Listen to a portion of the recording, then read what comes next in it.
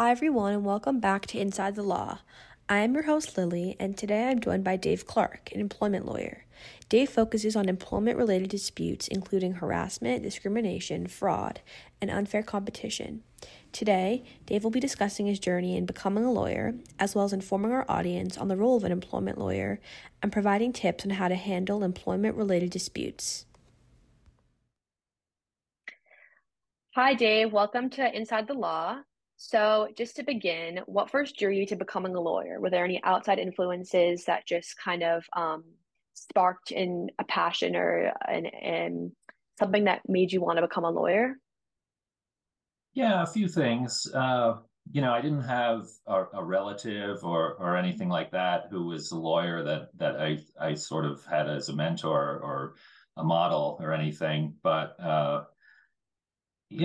growing up as an American, you're always aware of lawyers. They play a big role in movies and TV and stuff. So it's certainly something that everyone's aware of.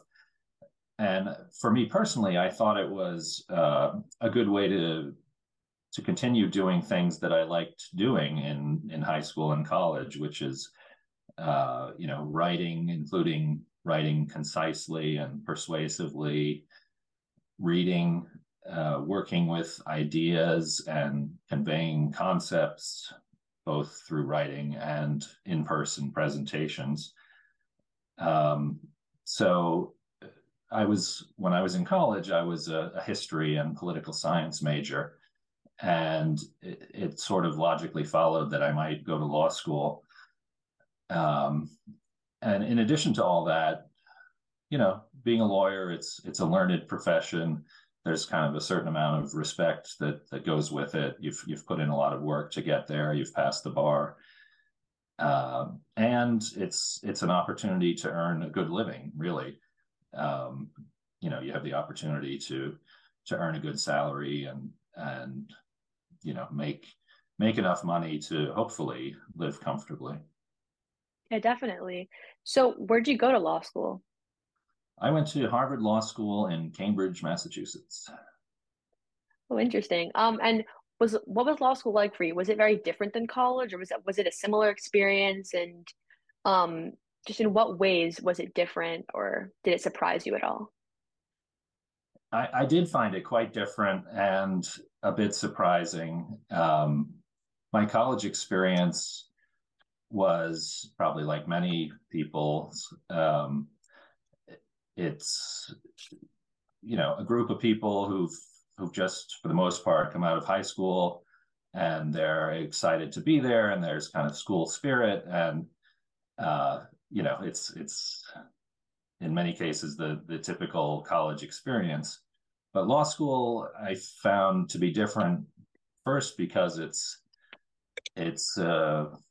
something of a trade school. You're learning skills that are specific um, to your intended career as a lawyer. And, frankly, there's a lot of motivated people there. For people going to college, it's often, the next logical step after high school.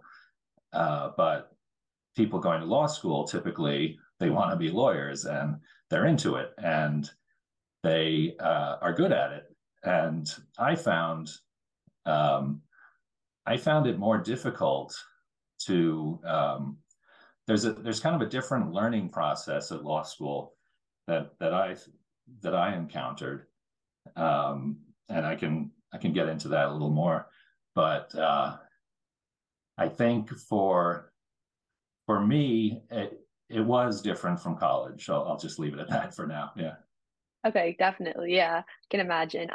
And if you could just think back, what were some of the biggest lessons that you think that you learned in law school, and have you used any of them in your daily life now as an employment lawyer? Like, have you seen anything that you remember learning in law school like shine through now in your job? Mm-hmm. Certainly, just generally speaking, I've learned to kind of keep at it. Law school's kind of a marathon. The classes you take as opposed to college, there you usually just have kind of a final exam. So you've got to be self-motivated to, do your reading and keep up with things, go to class, and then perform well on the test. And that's certainly true as a lawyer. Um, for the most part, nobody's grading the work that you do until you're before a judge or an arbitrator. Then it's something like a final exam, and you have to perform. And if you haven't done your homework or your work leading up to that, you're probably not going to do very well. Another lesson I think that I learned from law school, and if I had to do it over again, I would do more of, is to take every advantage to be able to participate in hands-on activities, such as in law school, that you often have the opportunity to work at a clinic for maybe providing immigration law services or family law services or tax advice. And I really didn't do a lot of that or any of that really at law school. And I wish that I had, because it's something that definitely would have benefited me in my training as a lawyer. And I think as a lawyer working at a law firm, like I do anyway, you want to always be in there, doing the work in the trenches, keeping your skills sharp. So, those are, I guess, a couple of lessons that I would take from law school. Interesting, definitely. So just kind of going like kind of chronologically, what jobs have you held since law school? What were some of the jobs that you held since law school? Yeah. I'm a little unusual in that I've only had two jobs since law school, since I graduated law school. And that was, let's see, 1996. So my first job was at a small New York law firm called Lane and Mittendorf, and I worked there for a little over 3 years as a commercial litigator.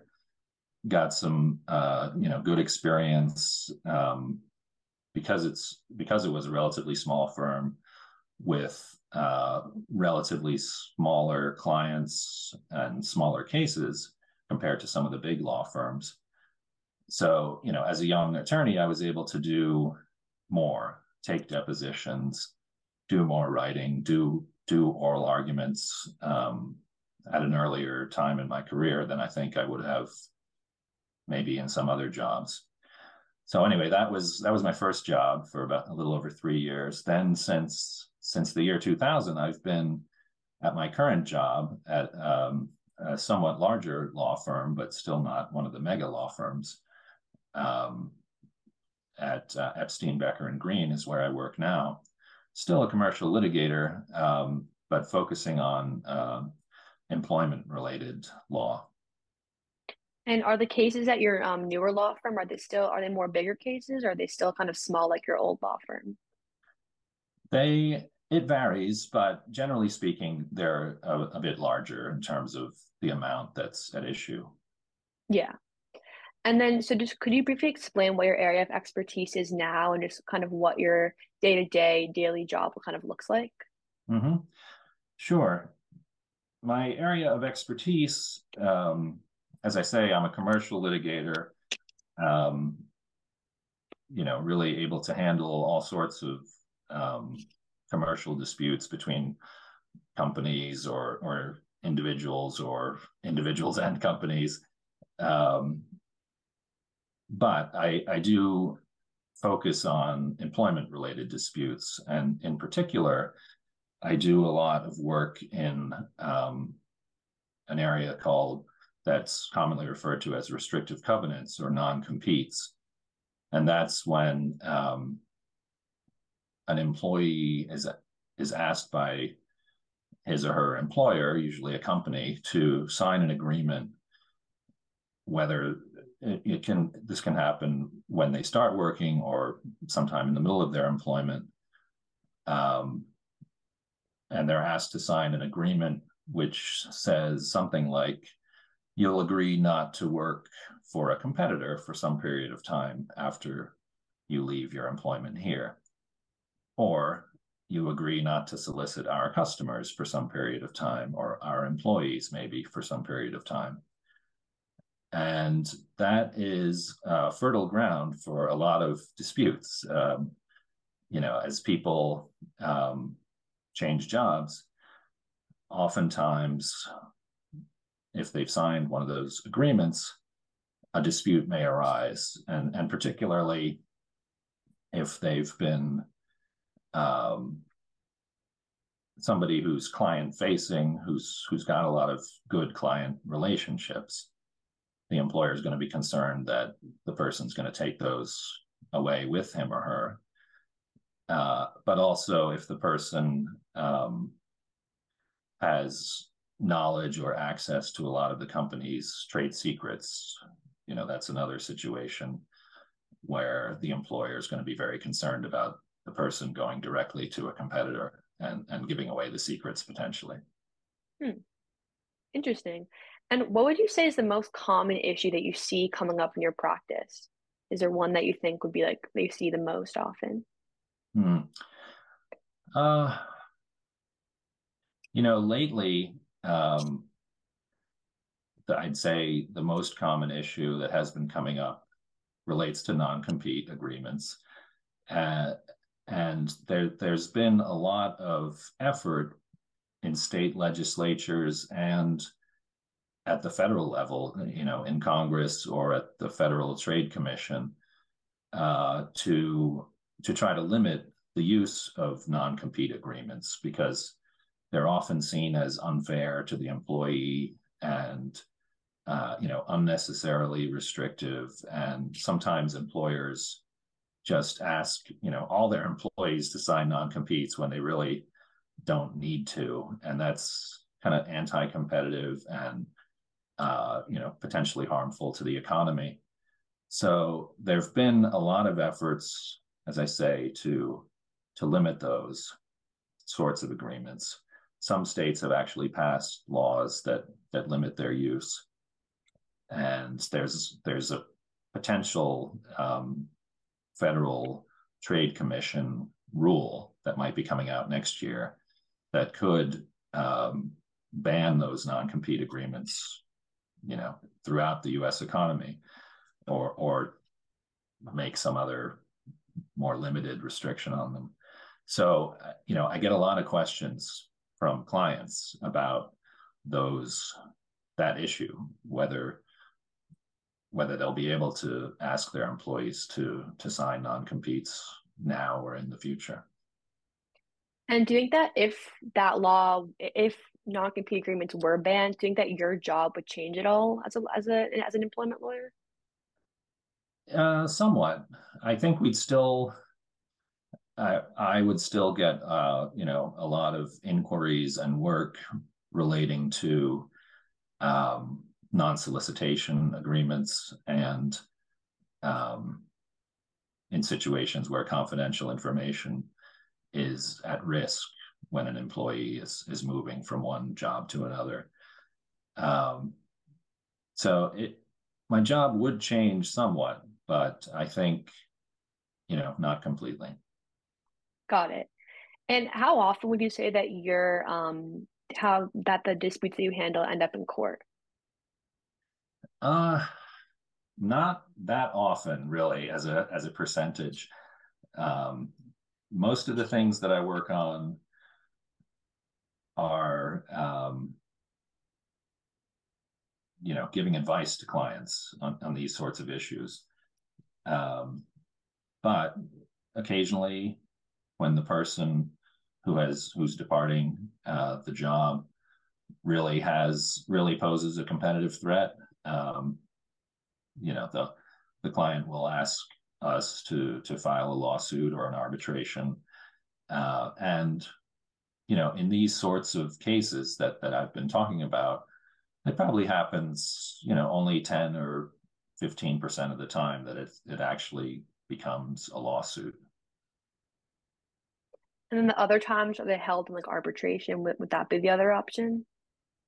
No, well, it could be, but that's again a pretty small percentage. But most of them just get resolved one way or another. Either the employer, usually there's some kind of negotiated resolution in these sorts of cases, such as the employee agrees instead of sitting out for a year, they'll sit out for 3 months, and maybe the employer agrees to pay them for those 3 months, and something like that is worked out. Um, but that's not always the case. Got it. And then for our listeners who may not know, could you just explain how arbitration cases versus a case that ends up in like a federal or state court, how those are different, I guess from like a lawyer perspective? Sure.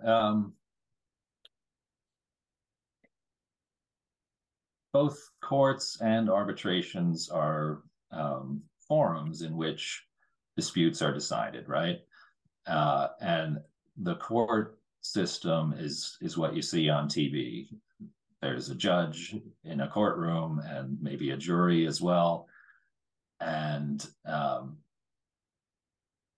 eventually the case will make it to the courtroom, and the judge will hear the evidence and hear the argument and make a decision about the dispute, and rule on the issues for one side or the other.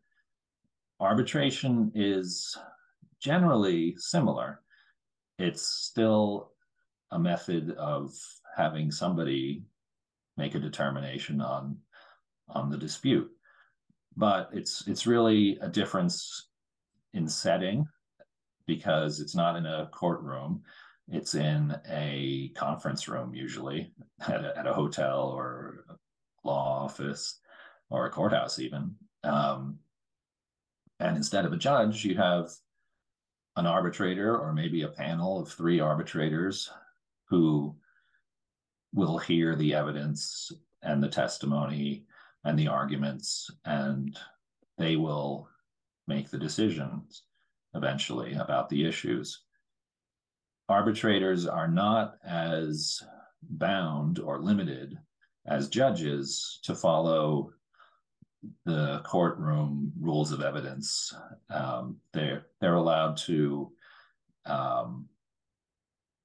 act in a more equitable manner and make decisions based on what they think is right, rather than necessarily following the law by the letter. Although they're supposed to, they are supposed to be aware of the law and try to follow it, but they're not as limited as judges are in that respect. Got it. And then in your time as a lawyer, has there been like a specific case that you've handled that's been noteworthy, or a particularly complex case that you have handled that was like that maybe you learned something from that you could share? Sure. I had a case a few years ago, for one of our clients who is a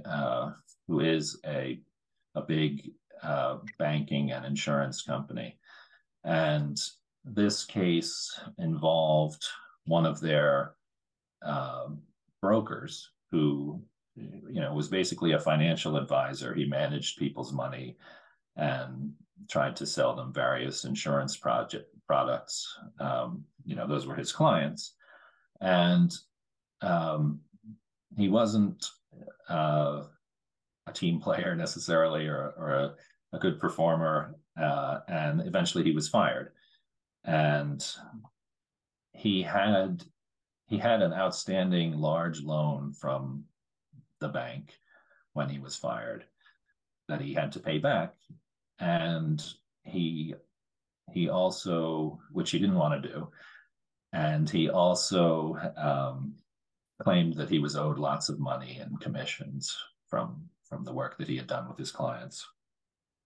So he brought a federal lawsuit against the bank, which was our client, and uh, it was a very contentious, years-long litigation that involved a lot of discovery disputes about, you didn't produce the documents that you were supposed to produce, et cetera. And eventually it actually got to trial. As you may know, not many cases actually make it to the trial. They often settle or resolve before then. But this one made it to the trial, and we had a 3-week trial with, over a dozen witnesses on each side being called to testify, and lots of evidentiary exhibits, and a full jury of 12 members. So that was a real courtroom experience like you see on television, and we were lucky enough to prevail and get all his claims dismissed, and get an award for our client for the loan money that it was owed from him. Wow, it's very interesting. So since you've been in the field for a while, have you noticed in the past few years any particular trends that have transpired relating to employment law issues? Yeah, I think, well, going back to my kind of focus area of non-compete agreements, I definitely see a trend over the last 20, 25 years that companies are less willing to really fight it out on those, and go to the mat and go to court. Um, it, the legal costs for doing so are just too much. Over time they really add up, and so it's just not worth it, even for companies that feel legitimately threatened by an employee who's unfairly competing at a new employer. Um, it first, it's often not worth it for the company to actually, file a lawsuit against that person, but it's definitely not worth it to go the distance over, several years of litigation. Uh, when I first started doing this work 20, 25 years ago, companies were more willing to do that. Um, but I think there's more knowledge and experience among our clients that it's very expensive and often not worth it to fight those. Got it. And over the past few years, I'm sure you've seen there's a bunch of different like social movements, like the Black Lives Matter movement, and different like just an increased sensitivity around race and religion and sexuality. So, how do you think that this increased awareness and sensitivity has impacted the workplace and like in the cases that you've seen coming through? Yeah, it's definitely had an effect on the workplace.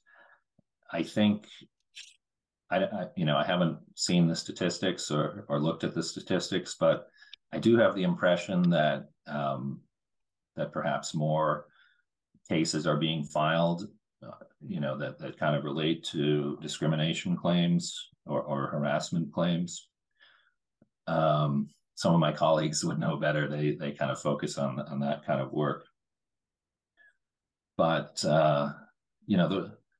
the workplace is where different people come together, and that can and should be a wonderful, great thing, where people bring different perspectives and experiences and ways of tackling projects, to to the same place, and that should make the workplace stronger and better.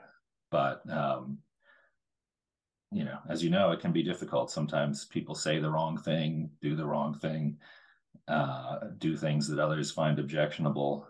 Um, Sometimes innocently, sometimes not so innocently. So I think definitely employers are grappling with these issues more now than they were 10 or 20 years ago. Um, Got it. And then, so just from like a different lens, just in more advice lens, for a possible viewer or listener who might be just wondering, could you provide any advice for someone who may be experiencing racial discrimination at their job or at where they work? Like, are there any steps that they could take in their own atmosphere before reaching out to a lawyer? Hmm. Yeah, certainly. It may depend on what type of job they have, right? If they work for a large company or state agency or municipal aid organization, there's probably a path to follow in terms of making a complaint. And whether that might be to their supervisor or their manager, but maybe it's the case that the supervisor or the manager is the one doing the discriminating. So there's usually a path in larger organizations like that to submit a complaint to the human resources department and kind of take a different path rather than complaining to your supervisor. And so I would certainly advise anyone who's experiencing discrimination or harassment at work um, to make a complaint, and hopefully the employer, if they're doing what they should investigate the circumstances and potentially discipline the person who's behaved improperly. Um, Another thing that can be done by an employee, maybe if they're not getting any satisfaction from their employer, or if they're at kind of a smaller job that just a smaller employer that doesn't have a big human resources department or any human resources department, maybe they might want to contact their local state agency that handles these sorts of things. I think in New York City, it would be the New York City Human Rights Department or the New York State Human Rights Department. They might be able to lodge a complaint there and have a state actor do an investigation of the employer. Thank you. That's very helpful. Now just to sort of begin to close off, these are just some more personal questions. If you had the chance to go back in time, do you think that you would still pursue law? I think I would, yeah. It's been good to be a lawyer. I think uh, I would.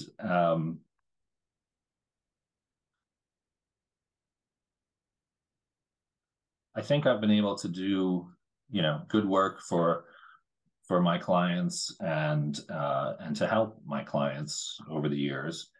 And I've been able to earn a living, provide for myself and my family.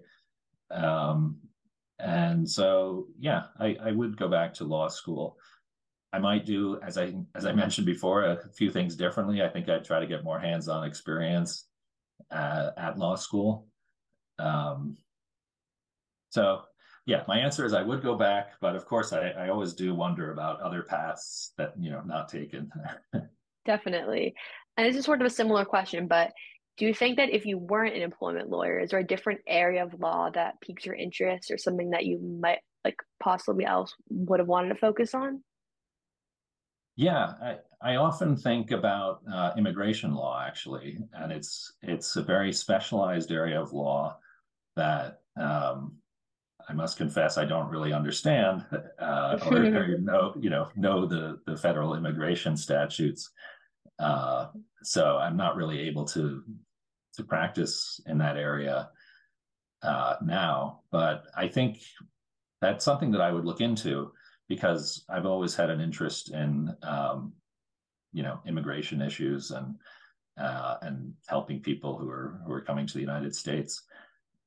So that's something I would, if I was doing it over again, I would certainly take an immigration law class at law school and see where that went. Definitely. And if you could could you provide any advice for someone who is considering becoming a lawyer, someone who's a teenager who's thinking about going, or someone who's thinking about going into law school? Just do you have any advice on becoming a lawyer and that path? Mm-hmm. Yeah, I would certainly say, go for it if you're really interested in it and want to be a lawyer and help clients, help other people navigate, the legal system. Absolutely. But I guess I would caution that a lot of people kind of drift into law school because it's maybe they had a liberal arts major in college and they're not sure what the next step is, and law school might, maybe some of their friends are going to law school and they think, hey, why not? I'll go to law school as well. Um, that's fine, but it's not great. I think there should be more to it. A person heading into law school should, make themselves aware of what kind of jobs are out there as a lawyer, whether it's um, a prosecutor or a public defender or a corporate lawyer or an immigration lawyer, a family lawyer. There's lots of paths, and if you have an interest in one of them or potential interest, going to law school and focusing on that, I think, can really put you in a good situation in terms of getting a good start on your career. Definitely.